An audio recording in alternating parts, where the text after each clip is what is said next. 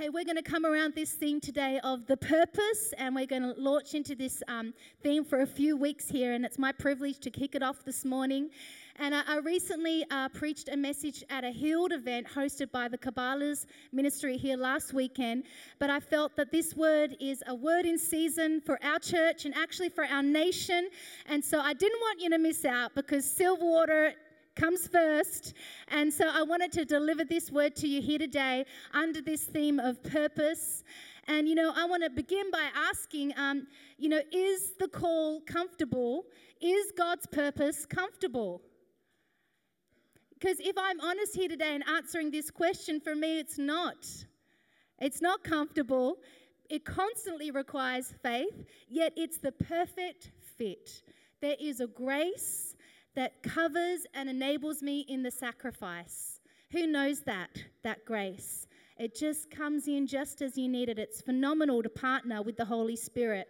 There are a lot of things I do out of obedience, not comfort. I mean, I can only imagine that life where we get to choose a life of comfort. In the call, it's not comfortable. It's driven perpetually by obedience, by being obedient to the one who has called us. But what I love in 2 Timothy 4:17, it says, "But the Lord stood by me and strengthened me." And that's what I love about the call, is as God commissions us, He enables us by His Spirit. He literally stands alongside and He strengthens us by His Spirit. He doesn't just send us out into the deep, but He comes with us. He is that great wingman that is right alongside us and strengthens us in this walk. I have found this to be true.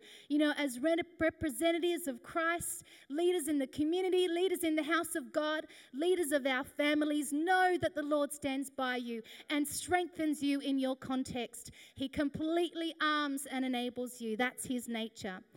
As we walk in His purpose, He strengthens us. It's His purpose, and He equips us for that walk. Amen. I want to ask you today, are you yielded to your call, or are you wrestling with it? I think all the good men and women of the Bible have known times of testing when we have wrestled with our call. Amen. Are you in agreement with your purpose? It's not until we lock in and find agreement with our purpose that we start to take flight and bear fruit. It is an amazing place, the power of agreement, when we agree with the call that God has assigned to our life. It says in 2 Timothy 2:4, "No soldier when in service gets entangled in the enterprises of civilian life. His aim is to satisfy and please the one who enlisted him." Now, this is the test on the Western world church, I feel, is that there is a lull and a rhythm in the world that if we're not careful, we could get succumbed to, and we could find ourselves entangled in the things of this world because we're living a beautiful life here in the Western world church. And if we're not careful, we can get drawn into the lull and the rhythm of that. But rather, we need to not be preoccupied by that thing or entangled by that thing, but we need to be focused, as the scripture says, on the commissioning of our chief in commander, Jesus Christ, what He would have us do, what He would have us give our energy to, and let that be our focus, a heavenly ordained focus for each and every one of us. And I pray on this company of people today that we would lift up our eyes and see Jesus Christ, chief and commander, and we would yield to and align to His purpose for our life, His heavenly ordained purpose, so that we would bear much fruit. If you're in agreement with that purpose here today, why don't you give Jesus a shout of praise in this place here today? Now, I ask all of these questions. I'm feeling like a lawyer here today, Dorian. I'm asking a lot of questions leading to a place. My concern is that the Western world church has misunderstood her place. And today, I'm going to remind us, the church, of our heavenly purpose, who we are. I think it's as we know who we are as Christ's representatives in this world that we function in agreement with that call. Amen? Now, here's the thing. If we're not careful, the Western world church could look like some contained, delicate, preoccupied representation of Christ. Am I amongst friends here today? Can I say things like that, Leon Chameleon? Can I just be transparent? These are the things I consider in my heart. Like we have become preoccupied from our purpose. Now, the church, the bride, is often depicted as female, right, through the scriptures. And I would suggest that this church is not a 1950s housewife. The church, Jesus' church, his representation in the world, I'm going to bring up this picture. She is lovely. And I mean no offense to the 1950s housewife, but she was lovely. She was committed to her family and she tended to her household beautifully. And I respect that, the women, the generations that have gone by. I mean no disrespect. I'm just insinuating here today that the church, Jesus Christ's church, his bride, his wife, his partner, his representation on the earth is not her. Is not just focused on the household, not lifting up our eyes beyond the parameters of our household, not delicate and sweet, but maybe something else. Can I say that? Can we still be friends if I say that here today? Now, I've made some new friends recently. We can take that picture down. She's lovely, but we'll see you later.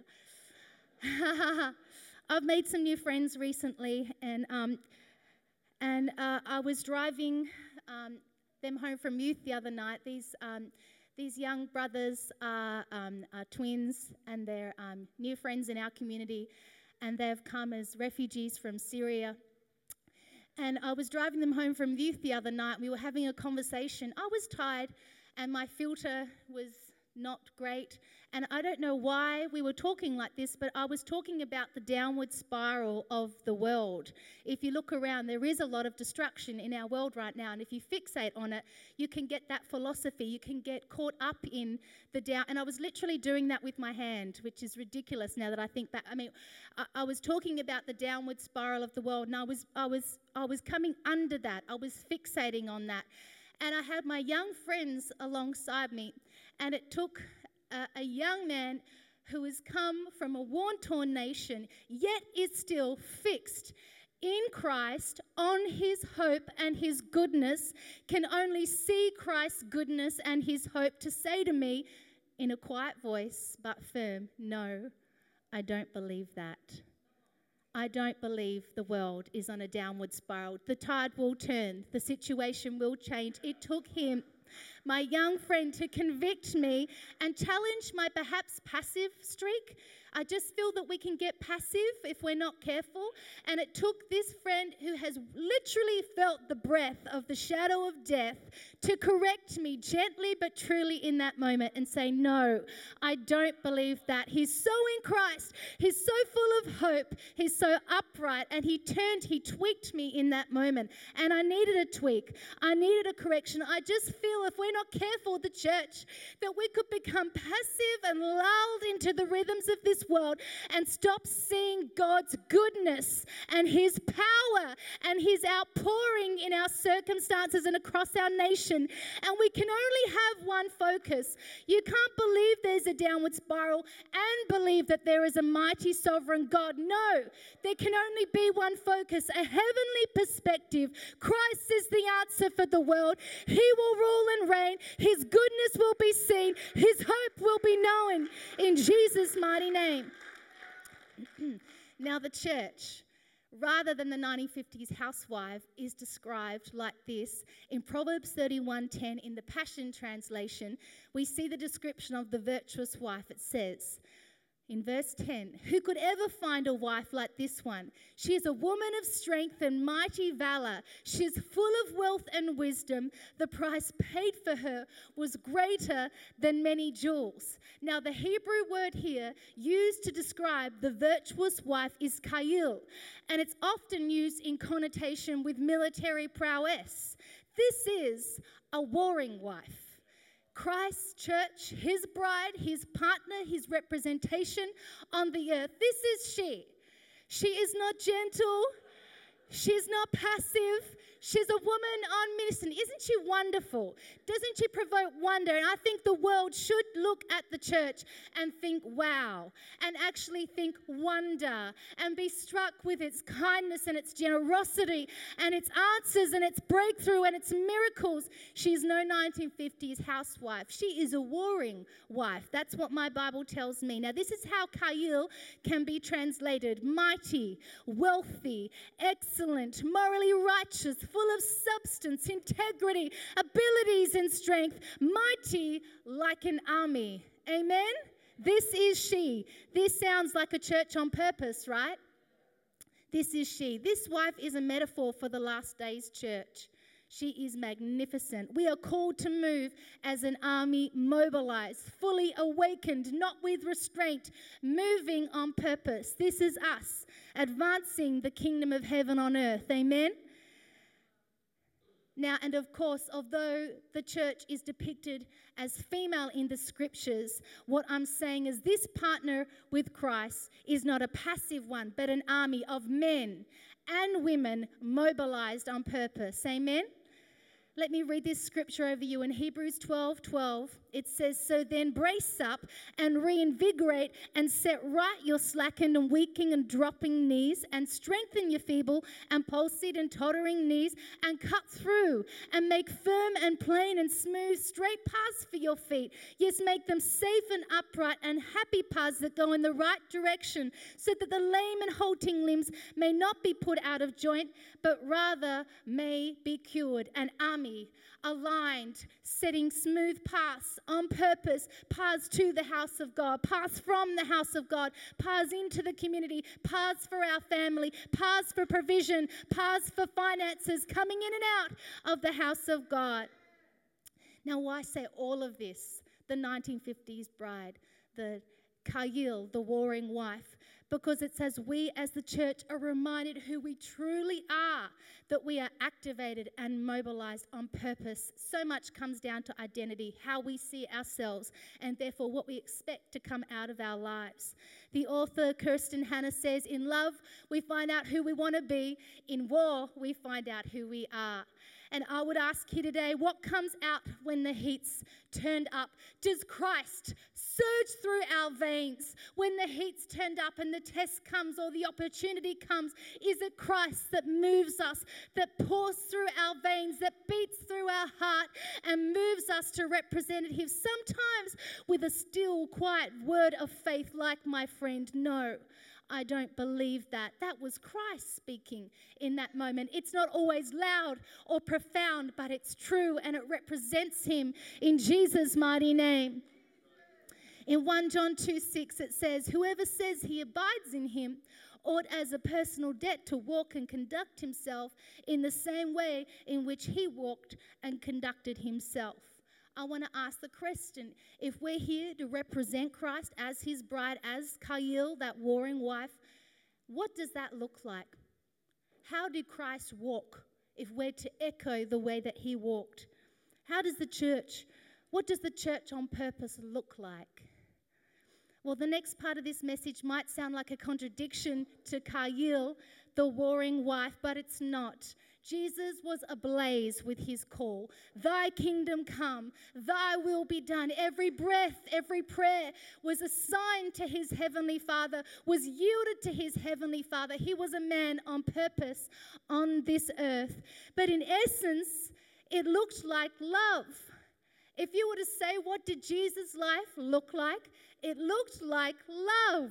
And that might seem like a contradiction to Kayil, the warring wife, but no, the expression is the reflection of God's heart across this nation, across this community, and to reach your families. Amen. Now, real love is not passive. It's sacrificial. It's long-suffering. It's generous. It pours out. Real love. Love is and always has been our greatest power. Can I remind us here today, love is and always has been your greatest power.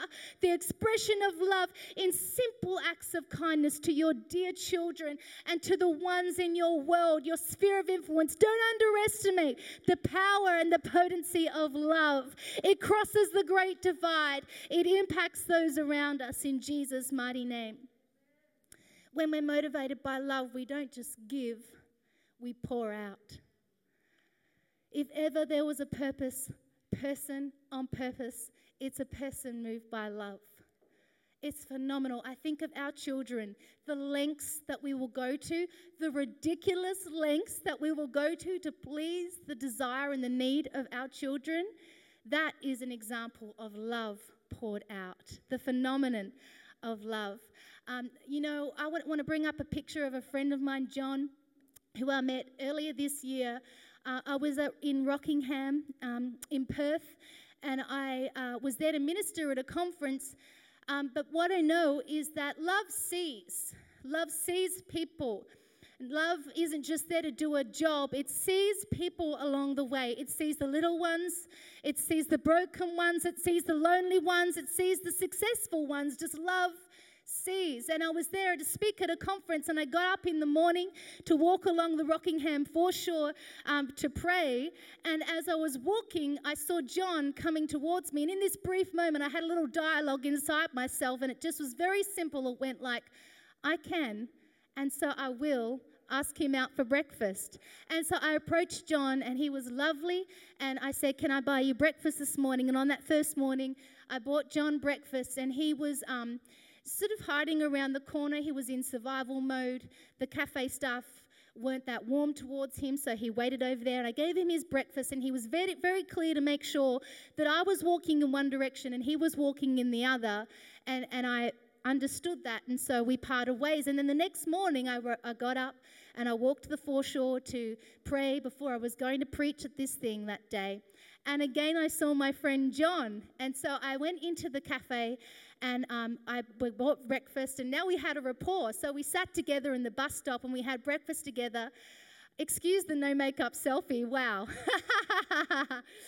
And it was a beautiful time of just sharing our stories and being together. John was a lovely gentleman, but the thing that broke me about that morning is I went into the cafe, and whilst I was waiting for the food, I was asking them, do you know my friend John? He's an elderly man. He wears a beanie. He lives on the foreshore here. And as I was walking back to my accommodation, the thing that broke me is that staff would not acknowledge him. They sort of did that shifty eye thing when people don't really want to look you in the eye, don't really want to acknowledge someone. And in my heart I thought, but he lives in your neighborhood, but he lives on your beach. How do you not know him? And it broke my heart as I walked back to my place. See, love sees. Love sees. Love enlarges our hearts to put aside our preferences or our priorities, and love sees. That's the very nature of real love. You can bring that down. Thank you, team. Now, my friend Marty Webb makes this statement, which really resonates with me. He says that we wear the mantle of affection. Khalil, the warring wife, clothed in the mantle of affection. This is his bride. This is the partner of Christ. Now, affection is devotion, attachment, tenderness, and care. We wear the mantle of affection. Hebrews 5:1 speaks of exercising gentleness. Proverbs 31:26 says she opens her mouth with skillful and godly wisdom, and on her tongue is the law of kindness. Mantle of affection. Now, the amazing thing about Jesus is even when the heat was turned up, even in the time of the cross, where he was broken and tested to the ends of his physical capacity, he didn't even retaliate in that moment. Even under great duress, he didn't retaliate in that moment because he was a man on purpose. He was a man on mission. So great was his love, the sacrificial nature of his love. He didn't even resist. He was yielded to his purpose. He was yielded to his call. There was no retaliation on the cross. He yielded and sacrificed and gave it up because he was motivated by love. Love so pure, love undefiled, perfect in nature. And it says in John 15:13, no one has greater love. No one has shown stronger affection than to lay down, give up his own life for his friends. There it is again, the mantle of affection. That is how Christ walks. Khalil, the warring wife, clothed in, dressed in the mantle of affection. This is Christ, and this is our walk. I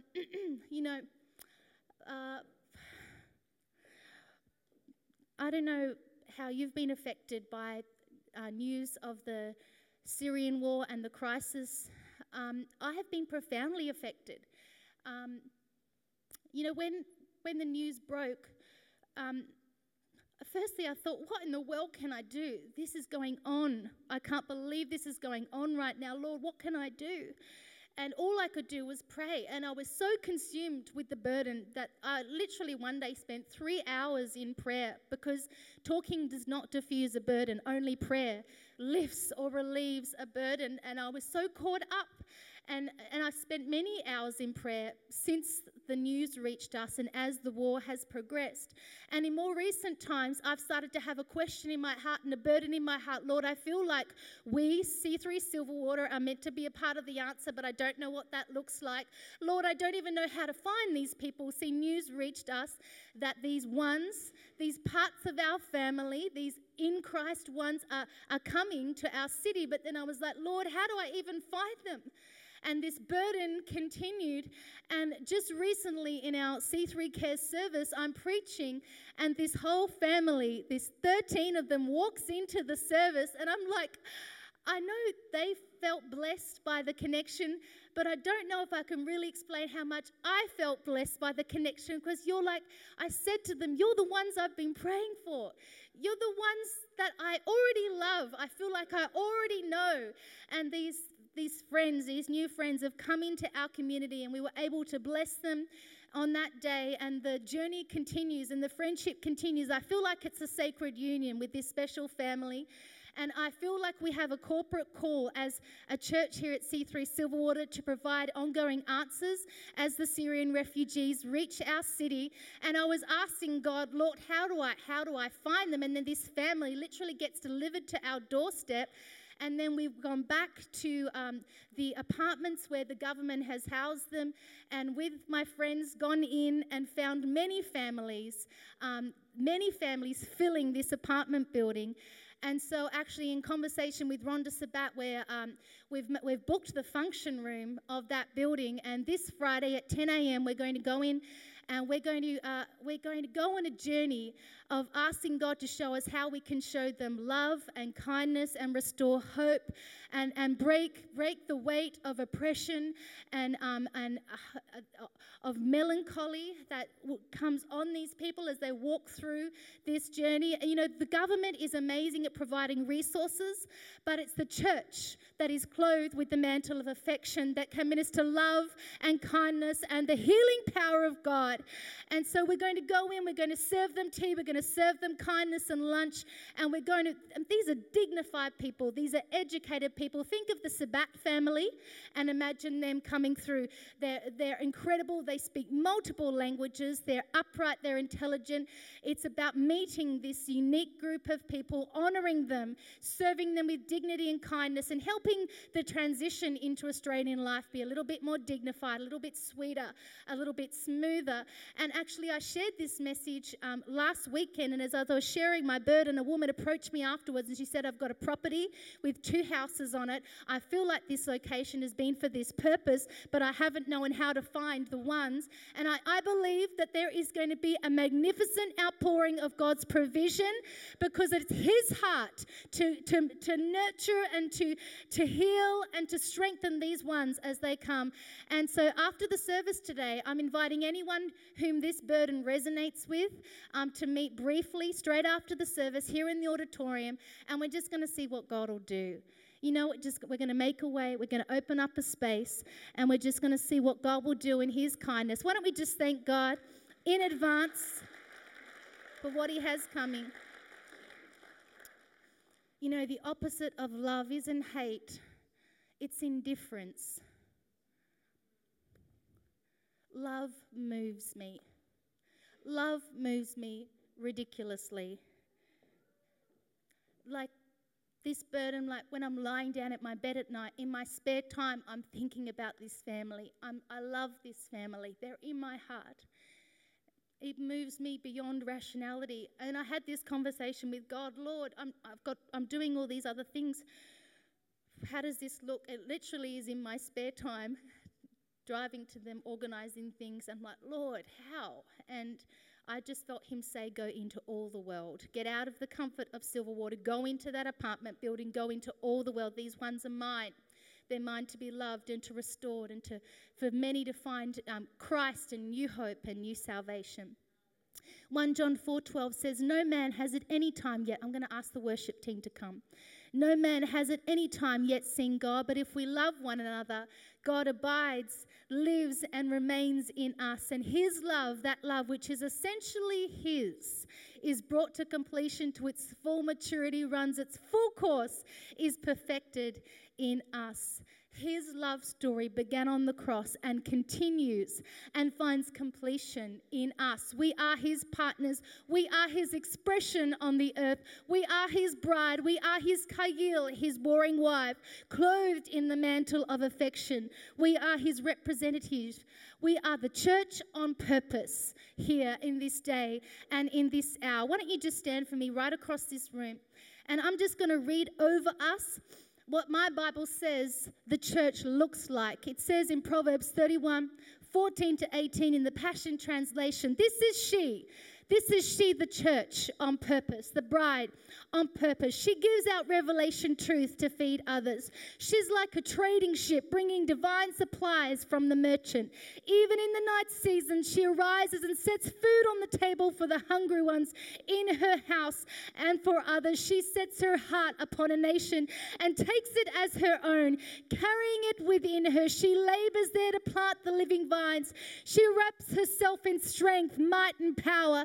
In all her work, she tastes and experiences a better substance, and her shining light will not be extinguished, no matter how dark the night. This is she. This is the church, Kayil, a church mobilized on purpose. She's not passive. She's not sleeping. No matter how dark the night, she lifts up the light. No matter how dark the night, she shines out hope, vitality, promises of heaven are released at her words, released at her hands. This is she, the church. This is the church on purpose. Kayil, a warring wife dressed in the mantle of affection, love and kindness exude from her heart, from the overflow of her heart. This is she. This is she. Why don't you just lift your hands? If you agree, you are she. That you are this one, the church. You are that one partnering with Christ. You are Christ's expression on the earth. Lord, I just commission afresh this mighty army of light bearers, of hope bearers, of faith bearers, of healing bearers. I just commission each one afresh right across this auditorium here today. And Lord, I impart a fresh burst of your power, the warring wife, and your kindness, your heart, the love of God poured out on each one, each representative of you standing across this room. I thank you, Lord, you fill with your power. You fill with your spirit each one that stands for Christ, each one that stands no matter how dark the night. I thank you where your light carriers, where your hope carriers, where your faith carriers. Lord, as silver water we yield afresh. Let your will be done. Let your kingdom come through this house, in this day, in this hour. We do not shrink back. We are mobilized and moved by your love. Love pouring through our veins. The love of Christ pouring through our veins. We won't hold back. We follow your scent. We follow your lead to the left and the right, bearing fruit in our context, bearing fruit with our families, in our businesses. Show us your way. A people on purpose, a people aligned for this day and in this hour. In Jesus' mighty name, and the church that agrees, the saints that agree, say amen. Come on, let's give him a mighty shout of praise in this place today. Jesus, Jesus, Jesus.